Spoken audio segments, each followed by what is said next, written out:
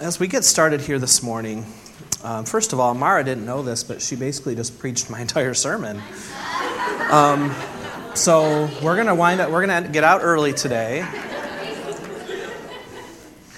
No, we don't do a lot of collaboration, except for like the title of the message, and I'll tell you what, it's the Holy Spirit that does that. Because we're not that good to pull that off. It has to be from God, and He definitely is ready to move in this service today, I can tell. But as we get started, we have a quick video.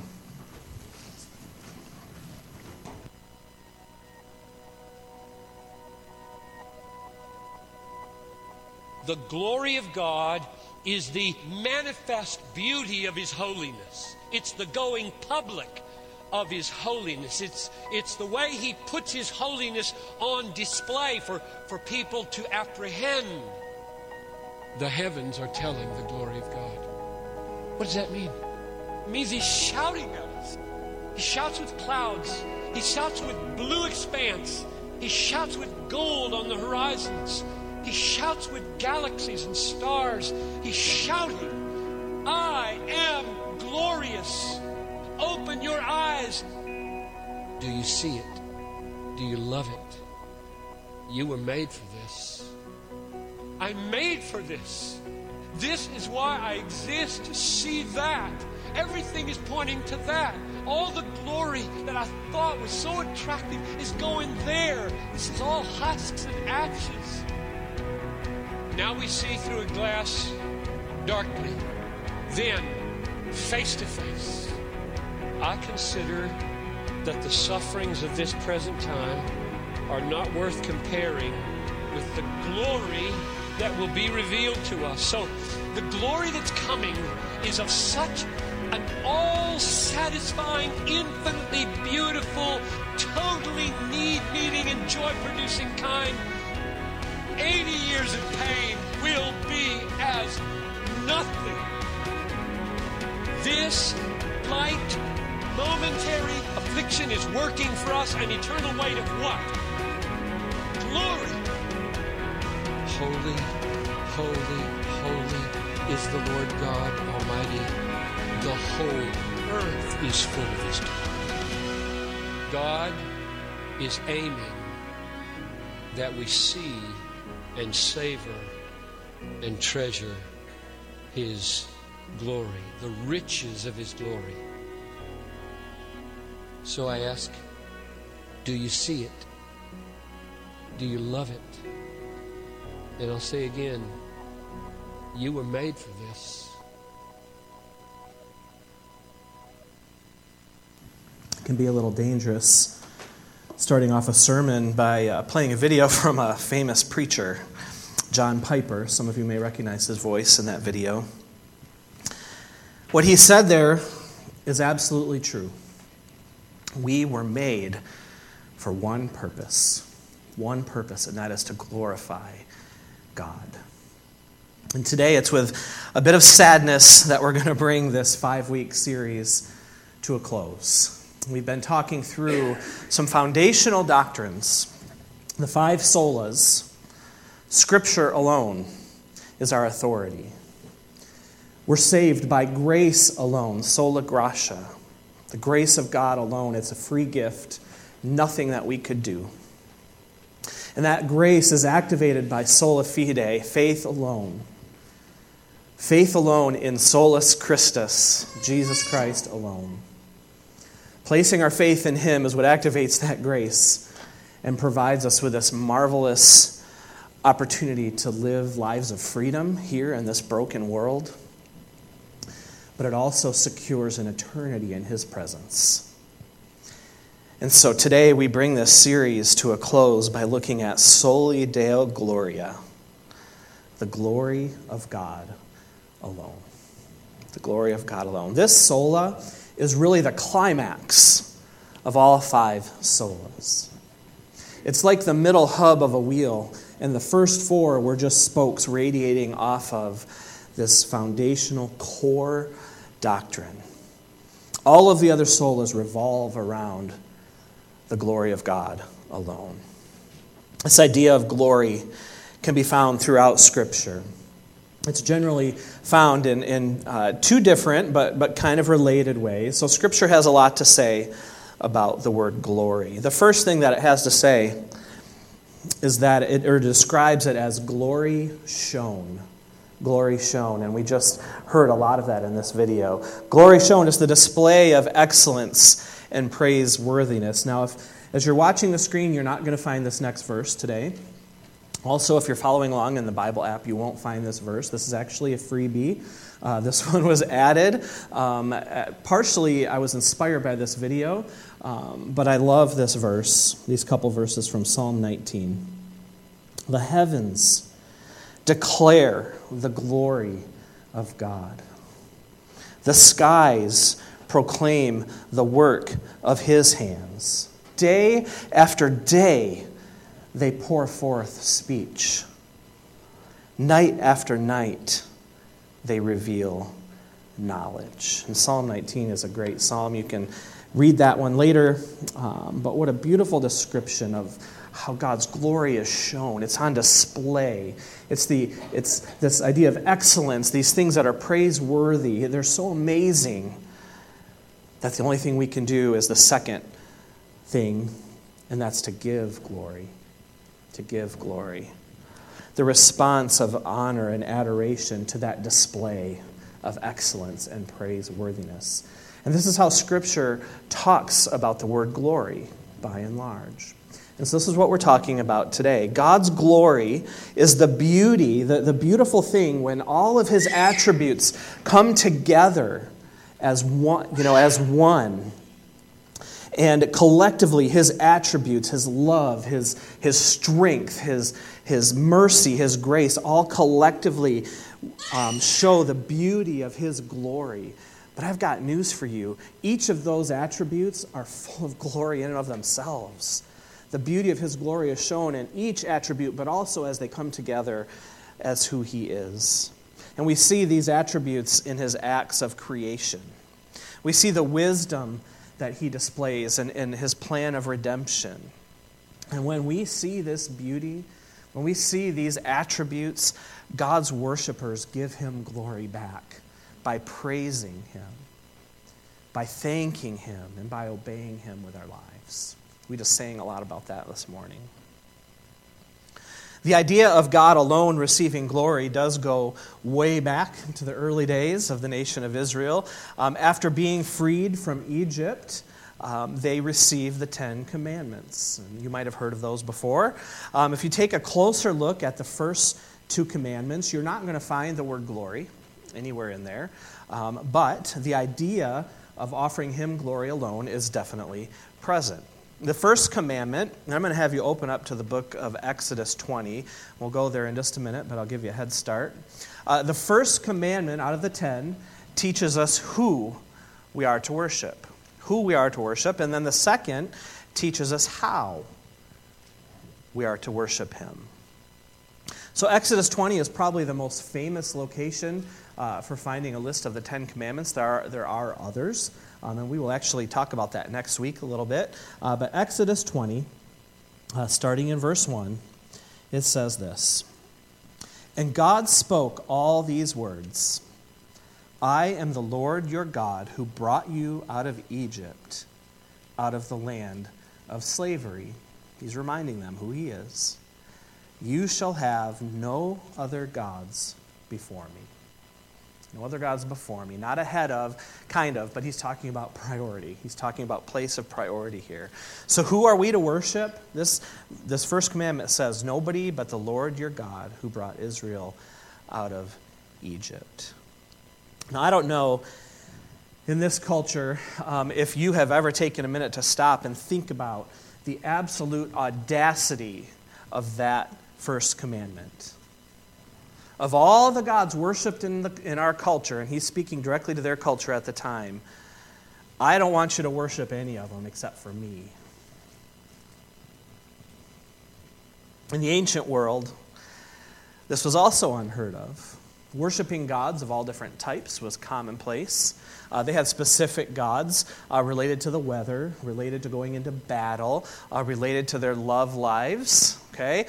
And some of them were more powerful than others. You would call on them for different things and maybe more often than others. But worshiping them all at different times and sometimes simultaneously was just part of their lives. This is the culture around the people that God is giving his 10 Commandments to. And in this culture, nobody would ever dare suggest otherwise, or that there was only one to be worshipped at all. But I've mentioned over this series, and this tends to come up a lot, God was all about turning the traditions of men upside down. You see it all through Scripture. Also, he happened to be the one and only God. And he knew that, right? He was the one and only God of all creation. And so he could make this claim. You're only to worship me because I'm the one and only. So that's who we are to worship. The second commandment shows us how we are to worship him. Let's go down to verse 4. You shall not make for yourself an image in the form of anything in heaven above, or on the earth beneath, or in the waters below. You shall not bow down to them or worship them, for I, the Lord your God, am a jealous God, punishing the children for the sin of the parents to the third and fourth generation of those who hate me, but showing love to 1,000 generations of those who love me and keep my commandments. The second commandment is actually the second longest of all 10. And this details, once again, how, maybe how not to worship, but how we should worship. Why? Because it says God is a jealous God. Now, if you're like me, you hear the word jealous, and it doesn't sound very nice, does it? It sounds kind of negative. We have a negative connotation with the word jealous in our culture. The word jealous here, it's not meant in the sense that he's envious of these other gods who are getting all the attention, because again, he knows they're not real. Okay? It's not that type of jealousy. The word jealous here actually expresses his great love for his people, because he wants what's best for them. He knows that chasing after all these other things, all these other gods, is just going to end in heartache. And he knows that their true happiness is found in worshiping him alone, because he is the one who made them. It's the same way that parents are jealous or protective over their children, and spouses over their mates. Not a fear kind of jealousy. This is born out of love. And so God, it says, is jealous over his children. He's not going to tolerate competition. Actually, throughout Scripture, you'll find this idea of idolatry. And a lot of times it's referenced as an equivalent of, or used in terms of like prostitution or committing adultery. It's straying away from God's plan for your life, because God desires and he deserves our exclusive love. We shouldn't be looking for other people to love or other gods to love. He is the one that we should give all of our devotion to.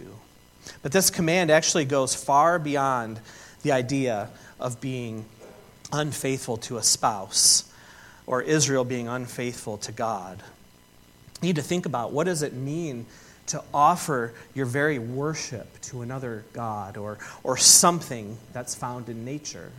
We see this in Exodus 20. We just sang about it a minute ago. Many men will see the rain and they think the clouds. It's not the clouds that are doing that. God is providing that. But think about what it means to thank the clouds, to thank these gods, these things that are from nature or that have been made with human hands. And giving your love, all of your affection, your devotion to someone or something other than the one true God who made it all. So it goes way beyond the idea of being unfaithful. It actually applies here in this passage to all people, not just the Jews. This was the law being given to the nation of Israel at the time, but it also applies to Gentiles, non-Jews. There are actually many instances throughout the Old Testament and the New Testament that speak of how both of these groups, Jew and Gentile, knew who God was. They understood who he was, but they still disobeyed him. And they ultimately rejected him. And I'm so glad that doesn't happen in 2020, right? No, this has been an issue throughout all of time. People know that there's a God, but they choose to disobey him and ultimately reject him.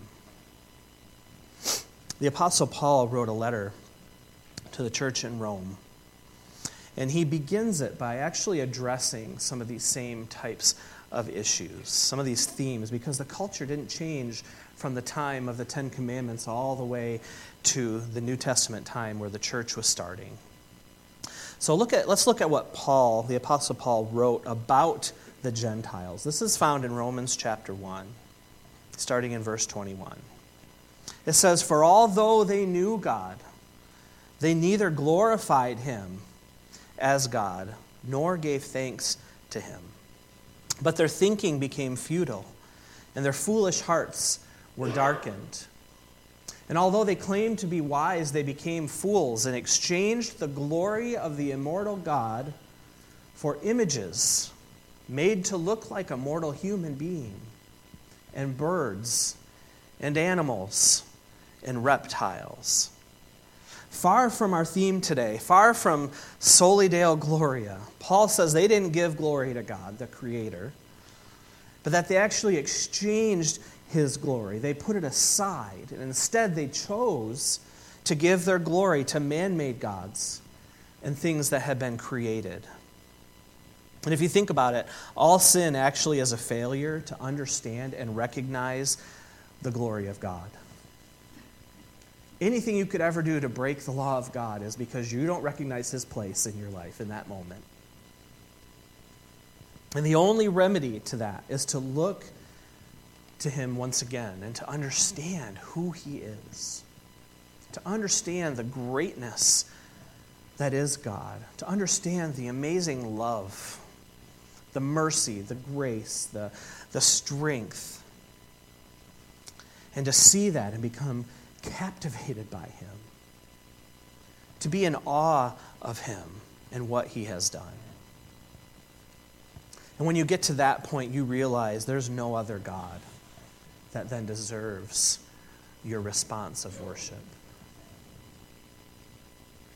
Now, I just started in Romans chapter 1. The next passage, I'm going to jump ahead 10 chapters to chapter 11, in which that first 10 chapters, Paul has been discussing at length who God is, reminding them who God is and our relationship to him. And he comes to this culmination of this first part of his letter to the Romans. At the end of Romans chapter 11, starting in verse 33, he says, "Oh, the depth of the riches of the wisdom and knowledge of God! How unsearchable his judgments and his paths beyond tracing out! Who has known the mind of the Lord?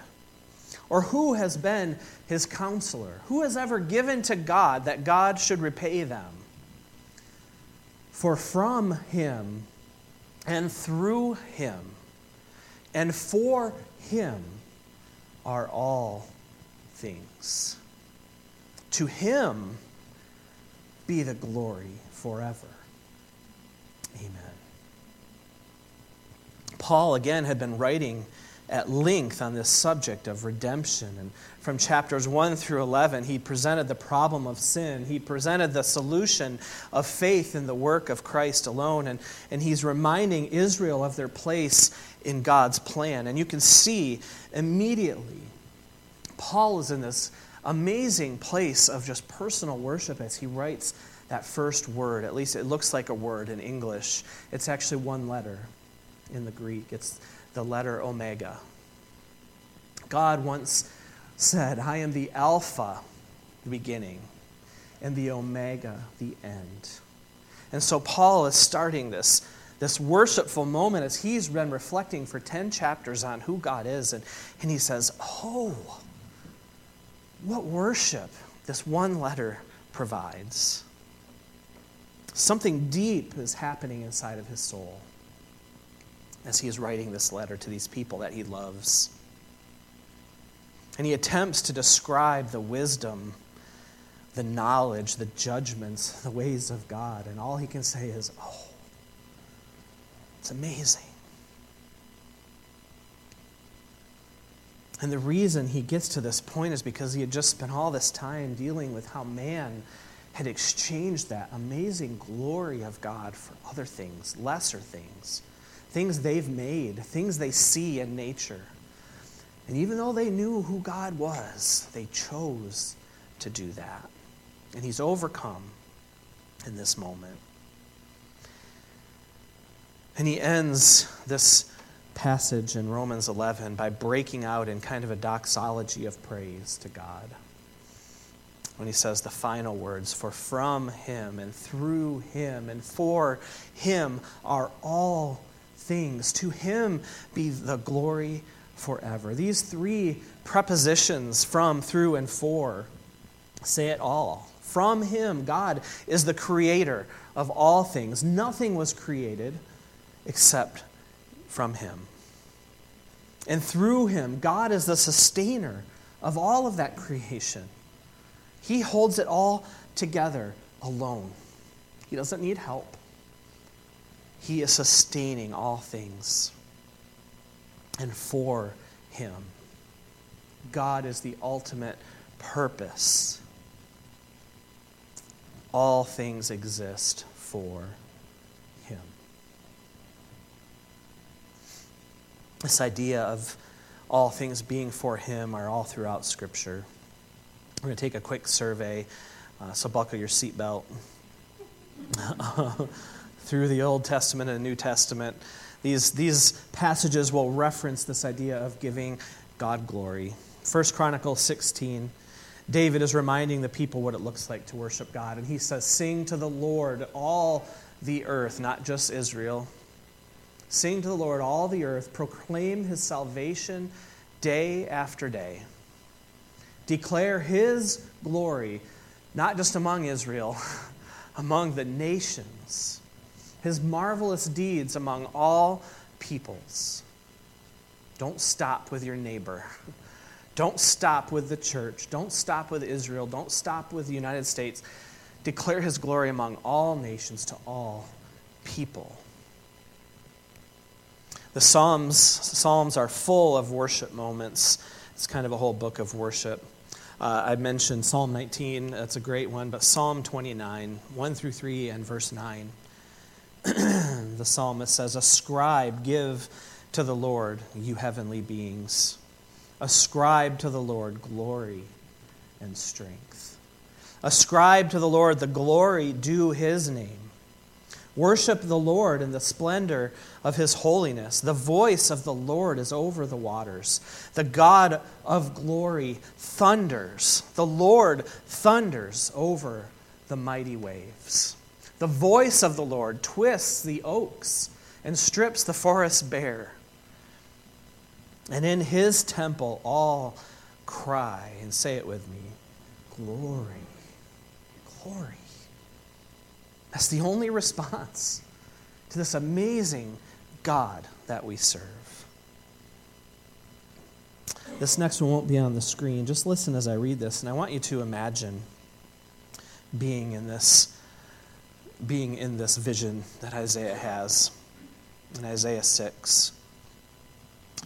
In the year that King Uzziah died, I saw the Lord high and exalted, seated on a throne, and the train of his robe filled the temple. Above him were seraphim, each with 6 wings. With 2 wings they covered their faces, and with 2 they covered their feet, and with 2 they were flying. And they were calling to one another, holy, holy, holy is the Lord Almighty.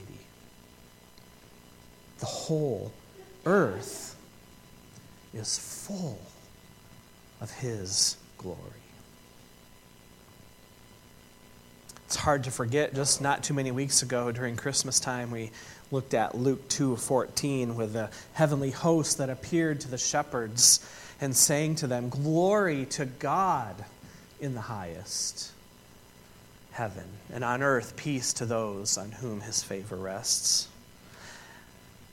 Probably the most famous sermon ever recorded, the Sermon on the Mount. Jesus was using this opportunity to remind, actually to redefine for the people listening what they knew about what it looked like to follow God.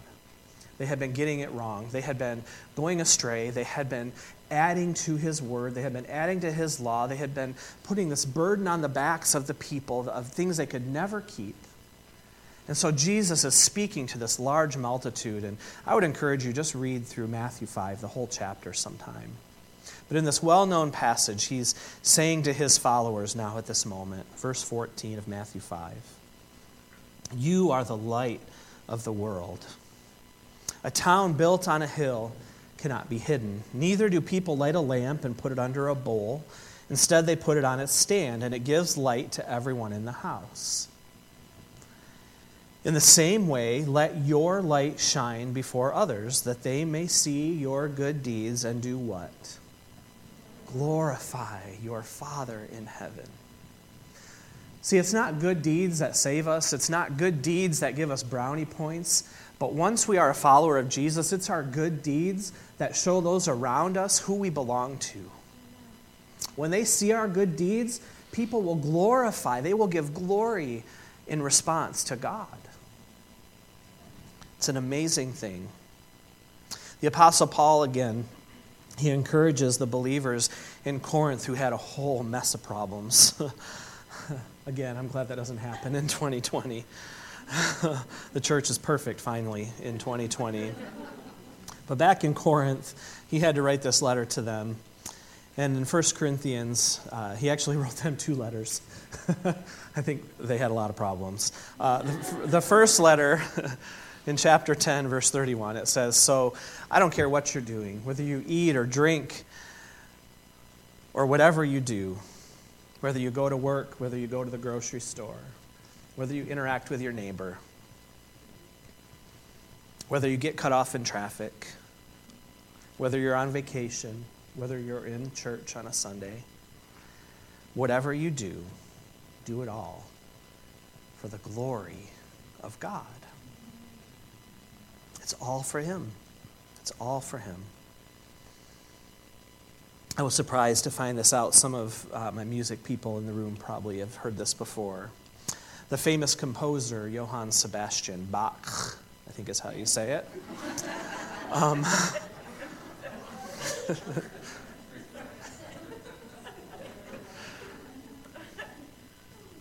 My filter sometimes just goes away. I didn't plan on doing that. He didn't write Christian music per se, but he inscribed every one of his pieces with 3 letters at the bottom. Does anybody know what 3 letters those were? They weren't JSB. It was SDG. Any idea what that stood for? Soli Deo Gloria. Soli Deo Gloria.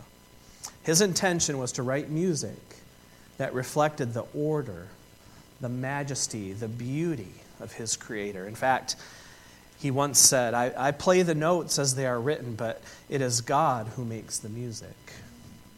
The main purpose of my music is to glorify God. Some people do this with music that is simple. He actually was being called out because his music was too fancy. Okay, and there were some well-meaning Christians probably at the time that were complaining about the music. And they said, your music's too fancy. It needs to be simple. And to that, he says, some people do this with music that is simple. I haven't chosen to use a simple style, but my music comes from my heart as a humble offering to God. This honors God no matter what musical style I use. That's good right there. The entire world, all of creation exists to witness, to experience, to amplify, and to live for the glory of God alone. Piper said, you were made for this. He's right. That is why we exist. It's for the glory of God that He created the world in the first place and all that exists. It is for the glory of God that he planned and executed his plan of redemption for a world that rejected him. It's for his glory. It's for his glory that he is moving all of history toward Christ's return and the establishment of a new heaven and a new earth. It's all for him. And so we've looked in this series to Scripture alone because only the Word of God is perfect in revealing God, who he is, and his salvation. Our salvation is by grace alone because God acts out of his own motive to glorify himself and not for what he sees in us. Praise God for that. We are justified by faith alone because all of the work and all the glory goes to God alone and in Christ, in whom our salvation is only found. And if we waver as a church on any one of these doctrines, you better shut the doors. Never come back. These doctrines are that important to who we are as followers of Jesus. Wavering on any of those results in the glory that's been reserved for God alone to be shared with something or someone that is much less than him. And so the glory doesn't go to the preacher of the sermon. It goes to the Holy Spirit who speaks through the words. The glory doesn't go to your parents who told you about Jesus, but to the Holy Spirit who was working in your heart in that moment. The glory doesn't go to the church that you attend, where hopefully I pray to God that you witness the love of God in the lives of brothers and sisters in Christ. But the glory goes to him and him alone. And so I want to give you just a few quick takeaways here as we close this series out. Soli Deo Gloria reveals the fundamental problem of man that's found in Romans 3:23. All have sinned and fall short of what? The glory of God. We were made to be holy. We were made in a perfect state. We were created in his image. And we failed. We failed. Man chose to sin. And there's nothing we could do, even if we really, really, really wanted to. There is nothing we could do in and of ourselves to reverse that grand failure. The only way that problem is solved is not by us, but it's by God who sent his Son, Jesus Christ, to live a perfect life here, to offer a perfect sacrifice so that we could accept that as a gift of grace. We didn't have to pay that price ourselves. He paid it for us. The second takeaway is that Soli Deo Gloria provides the adjustment that we need in our daily lives. See, we make knowing how to live for his glory probably way harder than it should be. Way harder than it actually is. What if we would just ask ourselves constantly, does this glorify God? I don't think I want to do that. Because that's probably going to stop me from things I want to really do, you know? Yeah, but my spouse, my wife, she's being so unreasonable. Why should I always be the one to give in? Well, what's going to bring glory to God? What response from me is going to bring glory to God? Why should I be the one that's always working so hard? And my lazy coworkers just take extra smoke breaks. I know, I used to be there. I know how that goes.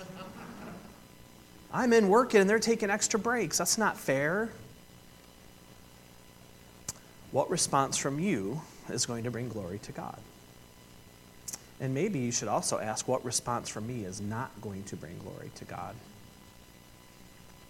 But don't I have my rights? Doggone it, this is a free country, and I have rights. I have the right to my fair share. I have the right to do what I want and say what I want.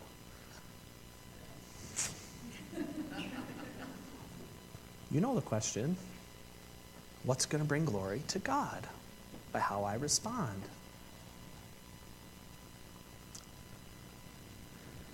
As you wonder, how well am I treating my neighbor? As you wonder, how well am I treating my family, my friends, my coworkers? Ask yourself, is the way I'm doing those things bringing glory to God? or not? You can ask that question in both small and big decisions, and I think you might be surprised by how simple you find the answer to all of those areas. Just be careful what you ask for. Because if you truly mean it, you'll know. And I'm going to guess it's going to stop you from doing a lot of things in your life. The last takeaway is that God's glory has been revealed everywhere. Everywhere you look. It's revealed in his creation. It's revealed in his passionate pursuit of mankind. It's revealed in Scripture alone. It's revealed through his grace alone. It's revealed that he allows us, he's the one that even gives us the faith that we need to have faith in his grace. And it's revealed in the person of Jesus Christ alone. And when we stop to recognize the greatness of God, we should be as moved as the Apostle Paul was. And we should just say, oh, the depth of the riches of the wisdom and knowledge of God. How unsearchable are his judgments and his paths beyond tracing out. And that should just drive us to worship him. Because we will understand in that moment he is the only one that deserves our worship. Let's pray.